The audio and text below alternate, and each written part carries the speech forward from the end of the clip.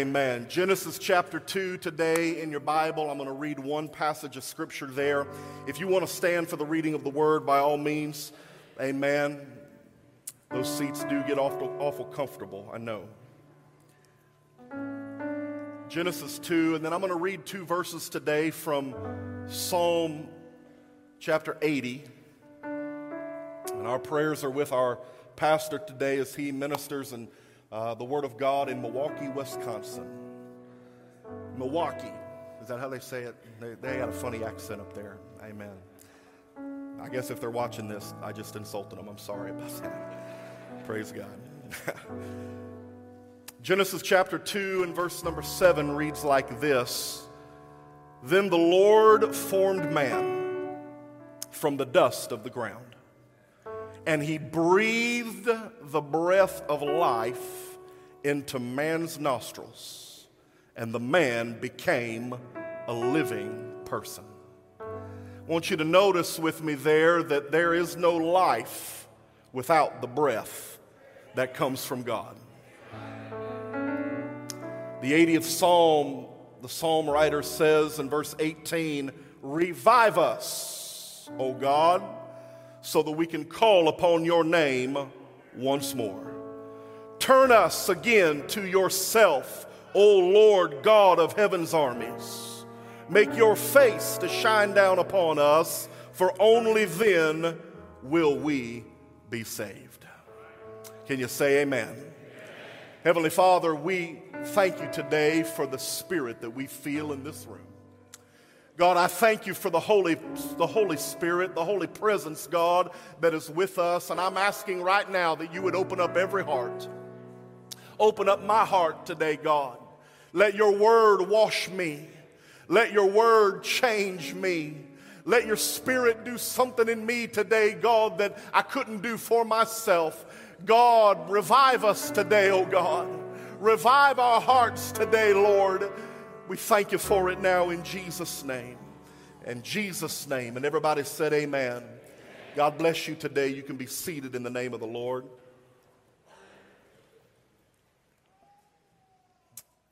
I don't know how you feel about this, but I'm not a big news guy. Not a big fan of the news. I don't watch a lot of it. I don't read a lot of it. I try to keep up. I try to keep up with current events. That is part of what I do. But I don't get engrossed in it. Yeah, I don't let it define my world. There's some people that they let the news headlines of the day define their world, you know. You can always tell when they've been listening to a little too much talk radio, or now some of y'all pointing fingers at each other. Stop doing that, right? I don't get engrossed in it because I guess it's because it's mostly bad news. It's mostly negative, not overall really conducive to a positive and faith-filled life, right? But over the past several weeks, I have paid a little bit more attention to the news than I normally do, and let's just say that I have readily been reminded of why I don't usually watch it and follow it.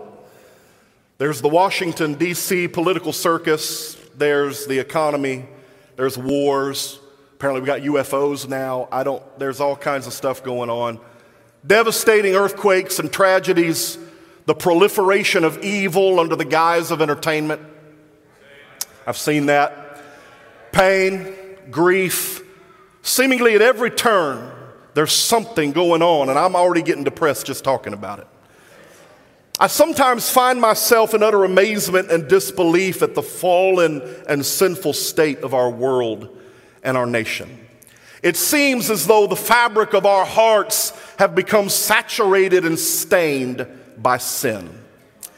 Man's agenda has seemingly overruled God's law. We've elevated our own ideas and our own opinions above that which is holy and that which is true according to our Creator. And in doing all of this, we have eroded the very foundation on which we were established as a nation. It's with all of this in mind that I have long pondered this question: can God rescue us from ourselves? Will God, in His mercy, revive us from our own sin and death? Will God unleash a sweeping spiritual move that can fundamentally transform our nation? Will God help us find our way back to Him before it's too late? As the prophet Habakkuk put it, he put it like this in Habakkuk chapter 3, God, will you remember mercy in the midst of wrath? But I got to tell you, as I was following the news this past week, I saw something that was so different than I was used to seeing. So different. They're calling it the Asbury Awakening, the Asbury Revival. You may not know this, but Wilmore, Kentucky is a small town of about 6,000 people located about 30 minutes outside of Lexington, Kentucky. The story goes, and I'm sure you've read about it and heard about it, that on Wednesday, February the 8th, at the conclusion of a weekly chapel service, there were 2 to 3 students who decided to stay and pray and tarry in the presence of the Lord. Later on that afternoon, they were joined by a few more students, then by a few more, until dozens of students found themselves worshiping and crying out to God without being prompted, without being provoked, without any hype, without any of that. They found themselves simply tarrying in the presence of Almighty God. Night turned into day. Day turned into night, but the worship and the prayer continued. Reports of an outpouring begin to spread. People from all over the nation and later all over the world begin to start showing up. No celebrities, no big name preachers, no productions, no personalities, no gimmicks, just tired, broken people who were hungry for more of God. My God. And of course, true to your Bible and mine, when humanity hungers and thirsts for righteousness, I mean really, truly desires it, the Bible says, guess what happens? God fills them. Right? God fills them. I think sometimes we need to be reminded that God will show up wherever and whenever He's invited. Yeah. Because all it takes is for 2 or 3 to gather in His name. And the Bible says that He will be in their midst. I know that's a good preaching point. I understand that. But what I want us to know today is that that's a true statement. That's not just a statement to get us excited. That's a statement that we ought to strive after and live after and believe every single day of our life. Those that hunger and thirst after righteousness shall be filled. And for 11 straight days, today's the 11th day, God has been dwelling in the midst of people who were hungry for Him. To revive simply means to renew, to make operative again, or to give life and restore conscience. The Bible declares that God formed man out of the dust of the earth. A sovereign and all-powerful God who had created all living things with just the spoken word felt the need to go the extra mile for His final and most important creation. He would create man, but not with the spoken word. He would create man with His own 2 hands. As that dirty, lifeless human form lay there on the ground, God decided to give it life. But rather than saying the words, or rather than even using His hands, this time God leaned down from heaven and He breathed into man's nostrils the breath of life. Much like a frontline medical worker might do mouth to mouth during CPR to revive a lifeless patient, God symbolically reaches down and puts His mouth on man's nostrils and breathes, giving man consciousness and giving man life where there formerly was no life. Ladies and gentlemen, I want you to know today that humanity cannot truly live until the breath of God has been breathed upon him.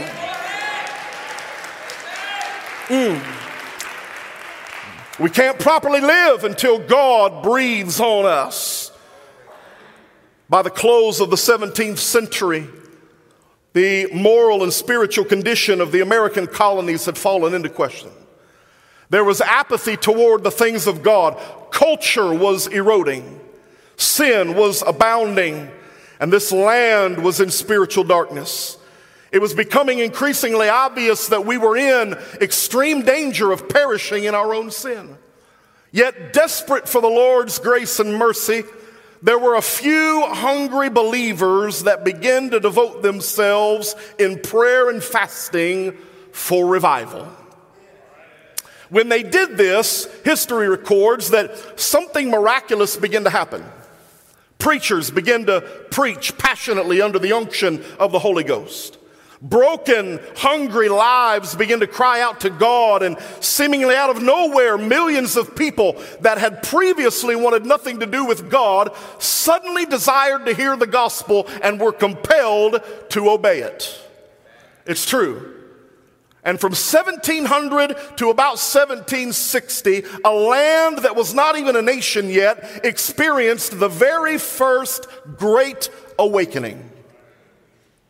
It was men like Jonathan Edwards and George Whitefield and the Wesley brothers that were prominent in leading the effort as God responds to the cries of desperate people who were dramatically transforming individuals and families and cities and reviving this land spiritually. And it was that spiritual revival that created the moral climate for what you and I know as the Declaration of Independence. The founding of a new country conceived in liberty that would become a light to all nations. I want to tell you today that America was given life via the breath of God. God breathed the breath of life into the nostrils of our nation, and she won her independence not only with debate, not only with decree, and not only with bloodshed, but with faith in and with consecration to Almighty God. Might I remind us today that our country was birthed on the heels of a great spiritual revival. Our nation became great because of our dependence and our faith in God. But sadly, after a long, hard Revolutionary War, many Americans once again began drifting away from God. Spiritual devotion began to wane. Social problems began to proliferate. Alcoholism, unfaithfulness, they skyrocketed. Greed and pride gripped the hearts of man. The family unit began to break down, and culture began to proclaim that Christianity as they knew it was dead, as the body of faith lay lifeless in America. And yet around 1800, a renewed spiritual hunger began to grow.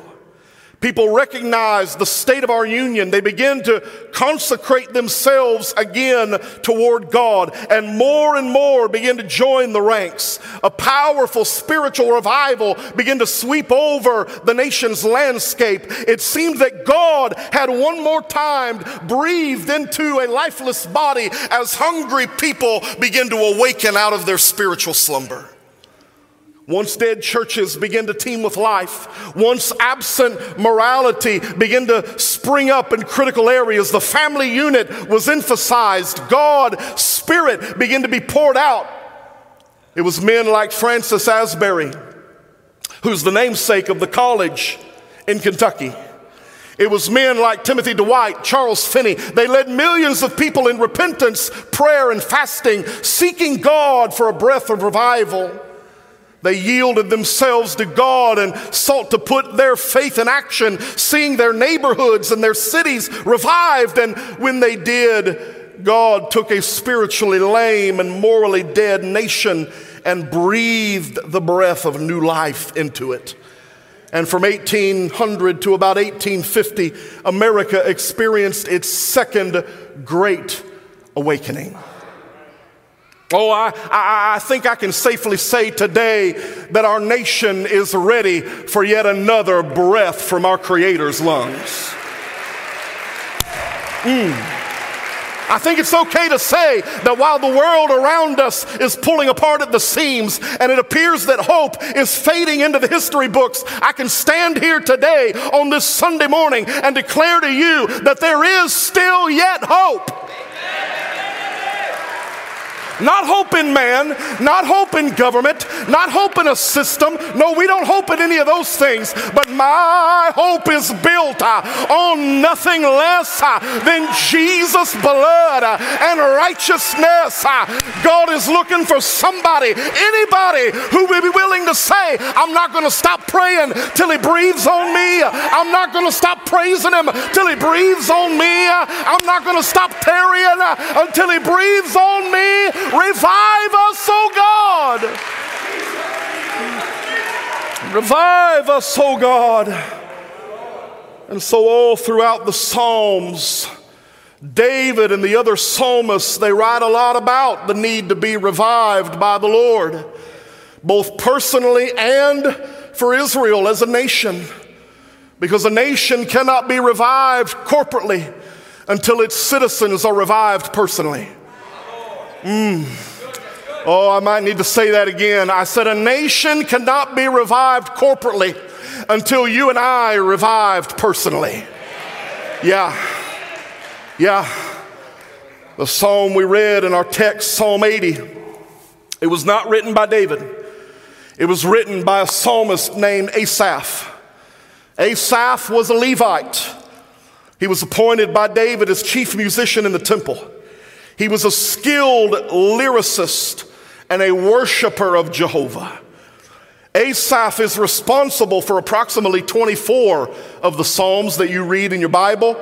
And the one that we referenced in Psalm 80 in particular, it's actually a song. It's a song of lament as the writer is pleading for God's mercy and grace to be upon his nation, Israel. That's right. He likens God's people in this psalm to a vine that has been separated from its root. A type and shadow, if you will, of a modern day church that has been separated from God. The plea in our text is that God, as the husbandman, would return to the vine, that he would revisit the vine and show mercy to it and revive the vine, making it fruitful once again. The psalmist writes, he says, revive us, O God, so we can call upon your name once more. Turn again, he says, turn us again to yourself, O Lord God of heaven's armies. Make your face to shine upon us, for only then will we truly be saved. A song of lament, a fruitless and withered nation who once sought its own way, its own source. Now it cries out for help. It desperately calls for the very root that it cut itself off from. It longs for the fruit that it couldn't bring about on its own. The song of a nation so desperate to be revived by God. And I can't help but wonder today if such a song exists for you and me. I've long wondered if there is yet a nation that will cry out for mercy and grace of the husbandman to return. I've long wondered if there's a people who would consecrate themselves again unto God and attach themselves to the root whereby we may live. Jesus said, I am the vine. Ye are the branches. The branch cannot bear fruit except it be connected to the vine. Abide in me, he said, and you will ask what you will, and it shall be done. Abide in my love and keep all of my commandments, for you have not chosen me, says God. Oh, I think sometimes we think we chose him. I think sometimes we forget that I'm saved because I chose to be saved. I'm delivered because I chose that. No, my friend, we did not choose God. God chose us. I was dead in my trespass and sin. I was bound for hell. I didn't have any hope, but he chose me.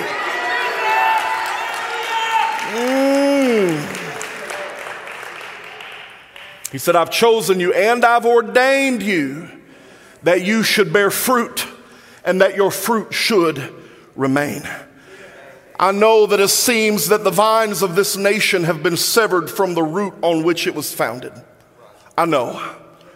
I've seen enough bad news.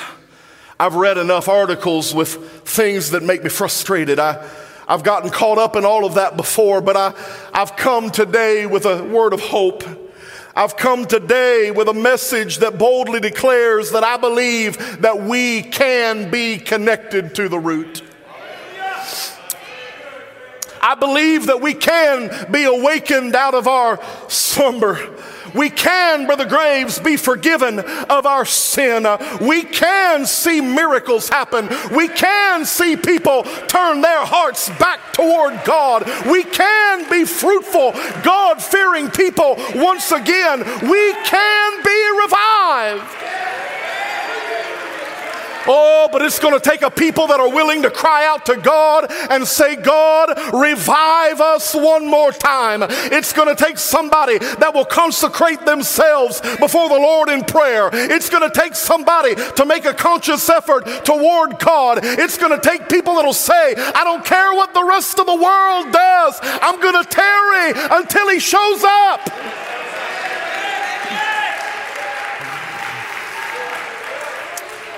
Oh, Lord, don't let me ever be content with 3 songs and a sermon.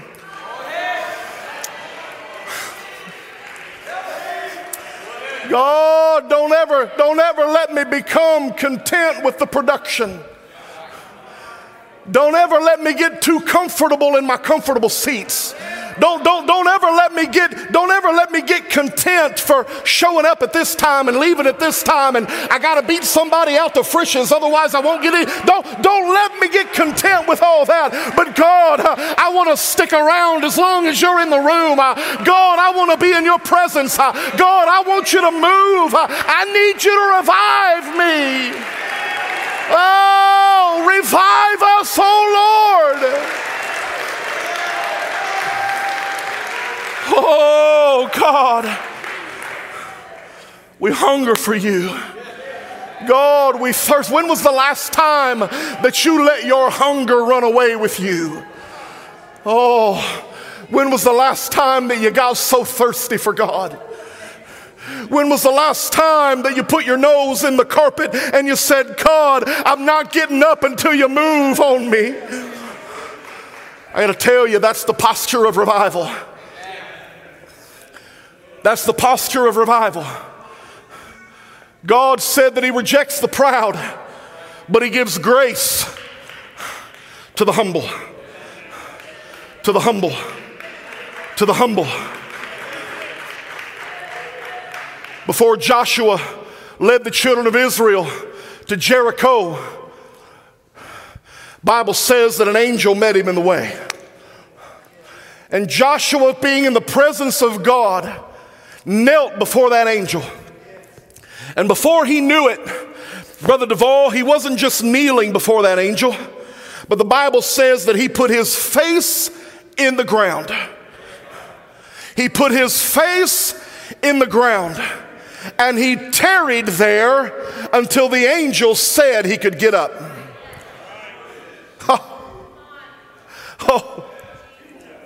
Oh, I would submit to you today that there is no walking around the walls of Jericho without somebody putting their face in the ground. There is no walls coming down without somebody having a prayer meeting, without somebody getting a hold of God and saying, God, I'm going to tarry in your presence until you revive me.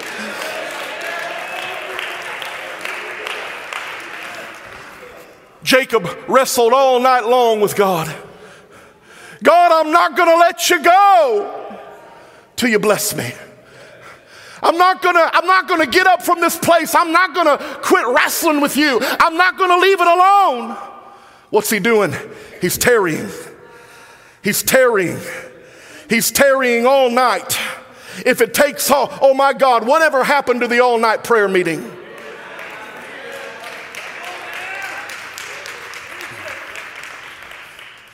God, if I've got to tarry all night. Don't let me go till you bless me. Don't let me go till you revive me. Don't let me go till you've done what you want to do. Oh God, revive me, oh God. So I go back to my question today. Will God, in His grace and mercy, decide to allow us to experience a third awakening in this nation? The conditions certainly seem to be ripe. Our hearts are crying out for it. Just look around. I know it didn't start. I know this week, I know Asbury's not an apostolic school, but that's not a condition. I may never get asked to preach again, but I'll just say it. It's not a condition. He said, if my people, if, it's up to you, it's up to me, if they will humble themselves and pray and seek my face, then will I hear from heaven. Oh. Those that hunger and thirst after righteousness, it doesn't matter who it is, if they hunger and thirst, they will be filled.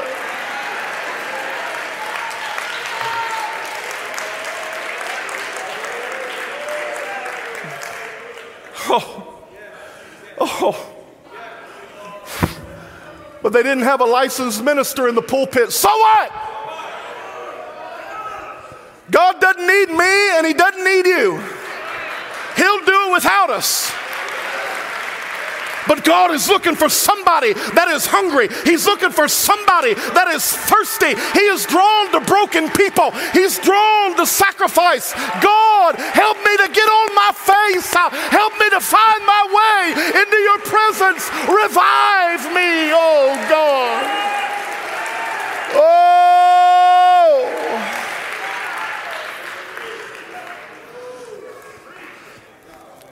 We say, Lord, send revival and let it start in me. I'm not sure if we really mean that or not, but you can sing a lie just like you can say a lie. Yeah. God, if you're going to move, I want to be a part of it. I want to be a part of it. I don't want to miss it. God, pass me not, my gentle Savior. Hear my humble cry. While on others thou art calling, God, do not pass me by. Oh, revive us, oh God.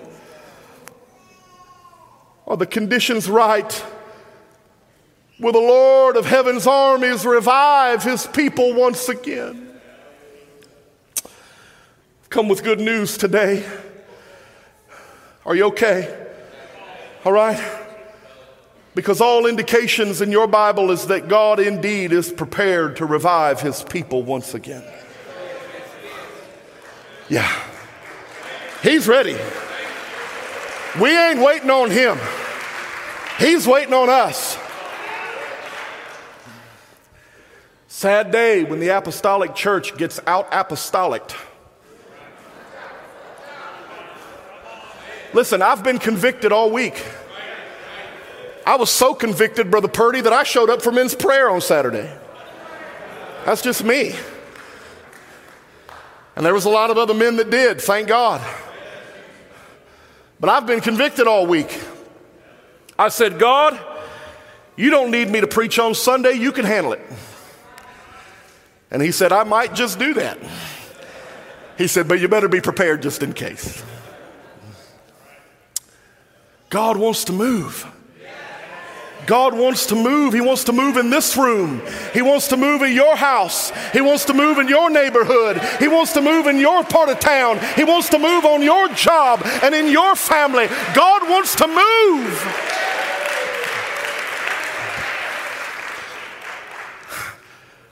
Peter stood up on the day of Pentecost and he began to quote the Old Testament prophet Joel. Yeah. And this is what he said. This is Acts chapter 2 via Joel chapter 2. In the last days, God said, I will. I mean, are we living in the last days? I think we are. I feel like we are. In the last days, I will pour out my Spirit upon who? All people. When he says all, I looked it up. It means all. That's one of them fancy Greek things. You wouldn't get it. It says all people. All people. Your sons and daughters will prophesy. Your young men will see visions. And your old men will dream dreams. And in those days, saith the Lord, I will pour out my Spirit even on my servants, men and women alike, and they will prophesy.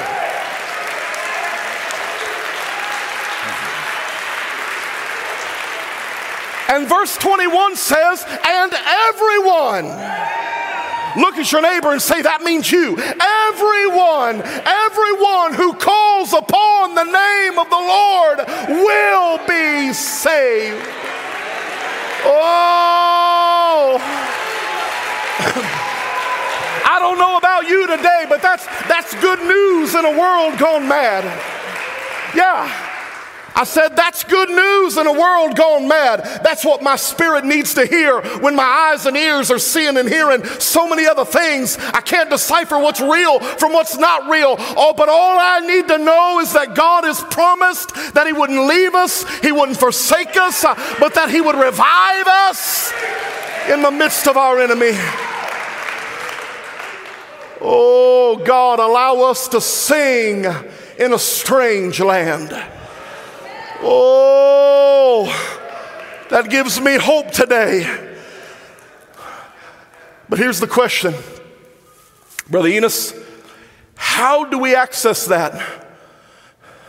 That all sounds really good, Pastor, but how do I get some of that? How do I get in on that?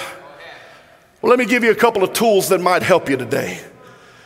Prophet Malachi said, return to me, and I will return to you, says the Lord. Yeah, says the Lord. God said, if you'll return to me first, if you'll make the first move, then I'll reciprocate, says God, and I'll return to you. We need to know that it works the same way with being revived. God wants you and I to know that if we will revive some spiritual things, that he will in turn revive you and I. If we can manage to draw nigh unto him, then the word says he'll reciprocate and he'll draw nigh unto us. How do we do that? Brother Sizemore, well, listen, I want to tell you, revival's not a man-made thing. You can't manufacture it. Lord knows we've all tried, right? You can't sing the right songs to get revival. You can't preach the right sermon to get revival. You can't have the right technology to get revival. No, revival only happens when people collectively turn their hearts and faces toward God. When they cry out to him, when they consecrate to him. There's no other formula. There's no other way. So whether it's a personal revival that you seek, or a revival in your family, or a revival in your community, or a revival in your city, or our church, let me give you 3 things that'll help you to access and to be revived. Number 1, we are revived by consecration. Everybody say consecration. Not concentration, consecration. The same prophet that gave the promise of revival also gave the blueprint for how it would come to pass. Joel gave that promise in Joel chapter 2, but the recipe for it came from Joel chapter 1. He said, blow the trumpet and sound the alarm.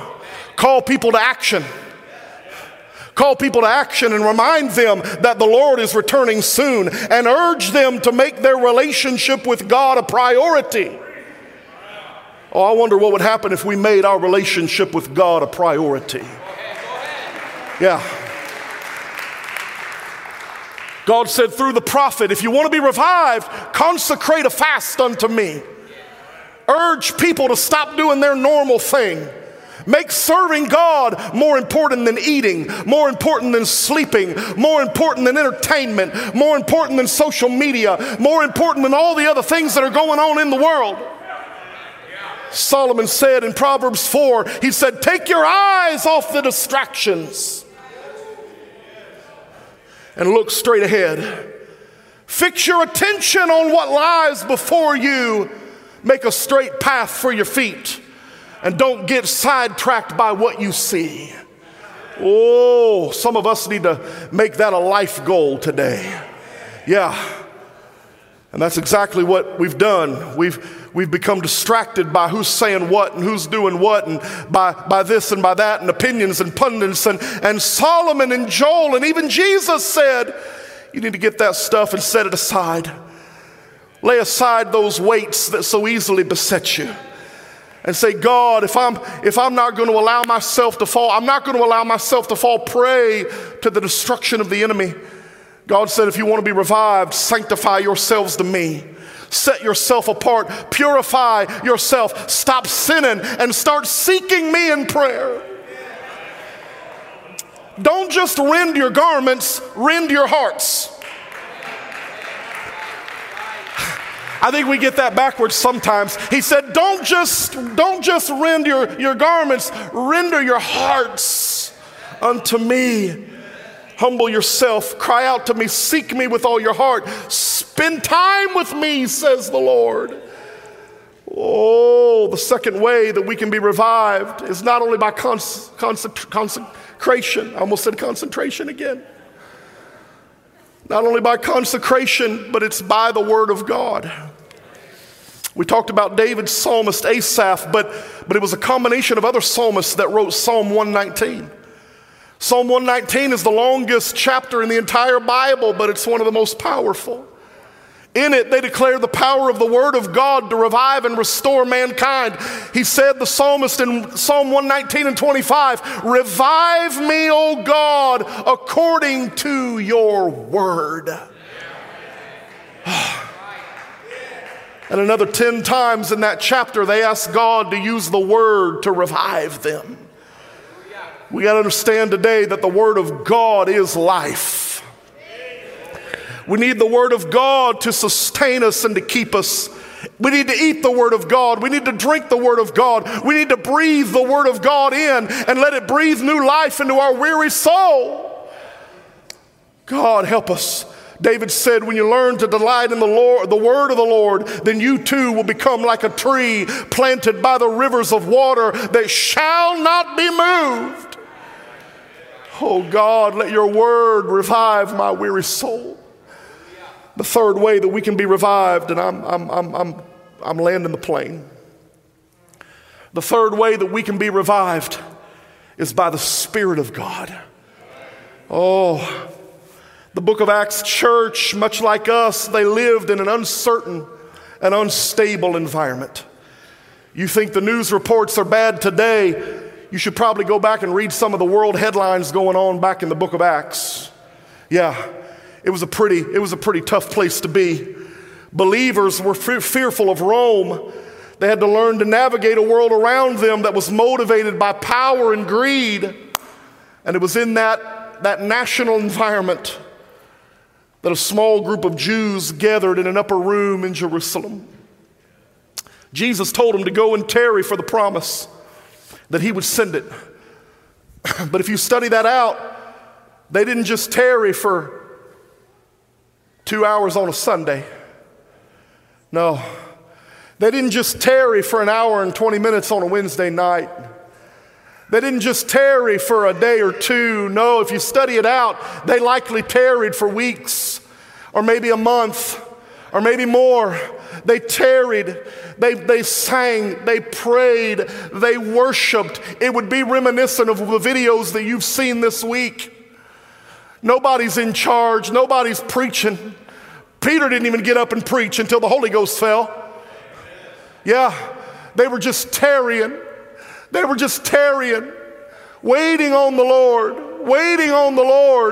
there in that upper room amidst all of the things going on around them. They meditated on the word of God. They were gathered in one accord. And the Bible says that as they tarried, that suddenly there came a sound from heaven. And it was like a rushing mighty wind, and it filled all the house where they were sitting. And before they could identify what it even was, the Bible says they were all filled with the Holy Ghost. And they spoke in other tongues as the Spirit gave them utterance. What happened, Brother Sizemore? Let me tell you what happened. A group of well-intentioned but lifeless believers set their hearts toward God, consecrated themselves, obeyed the word of God, and God breathed the breath of life into them. They were revived by the Spirit of God. A sleeping religious system that had no life and no power was suddenly given life and power, turned upside down and awakened by the Spirit of Almighty God. Oh, I want Tree of Life Church today to know and to understand that anyone else and anybody else that's hearing this today, that we do not serve a dead God. We don't ascribe to a dead religion. We don't pander to a dead culture. No, Paul told the church at Ephesus, you hath he quickened. What does that mean, quicken? It means revive. You hath he revived who was dead in your trespass and sin. But God, who is rich in mercy, for his great love whereby he loved us, even when we were dead and even when sin had overtaken us, he revived us together with Christ and made us to sit in heavenly places. Are you hearing what I'm saying today? We need to let the breath of heaven blow on us one more time. We need to let the breath of our Creator blow on us one more time. We need to let the Spirit of God spring up like a well of living water. Spring up, oh well. Spring up, oh well. We need to pray like we've never prayed. We need to worship like we've never worshiped. We need to sing like we've never sang. We need to preach like we've never preached. We need to serve like we've never served. And we need to love like we've never loved. God, awaken your people once again. Revive us, oh God. Would you stand with me today?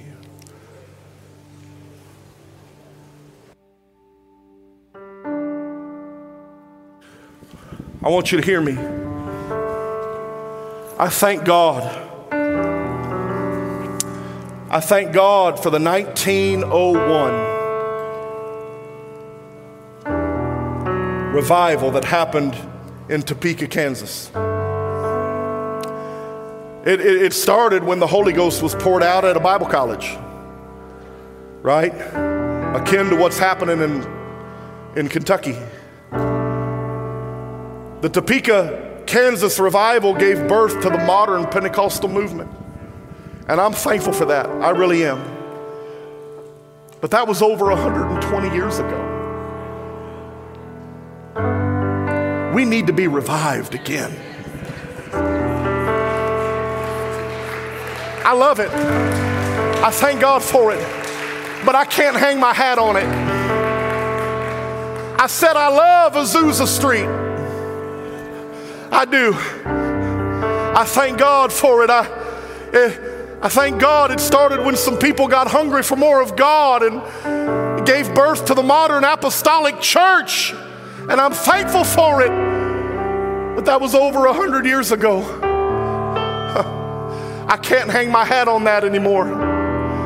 I need to be revived. I need a fresh anointing. I need a fresh move of God. The church, just like the world around us today, is due to be revived. Don't think that you're exempt just because you affiliate with a certain group.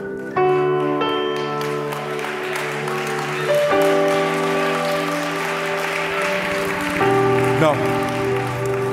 Don't think that he couldn't be talking about me because I've got this kind of pedigree and this kind of thing and I've got a, no, my friend. If you're walking in shoe leather today, you need to be revived. I need to be revived. Revive me, oh God. Look around you today. God is proving to us that He's willing. The question is, are you and I ready? Are you and I ready? They're about to sing a song right now, and I feel like somebody ought to flood this altar today. Come on, is there anybody here that says, God, I'm not exempt from it all. God, I need a fresh anointing. I need a revival. I want you to revive me, oh God. God, I want to tarry where you are. God, I want to be in your presence, God. I want to see a miracle, God. God, I want you to do in me what you did for them. Oh, come on, will anybody cry out to the Lord today? Come on, will anybody cry out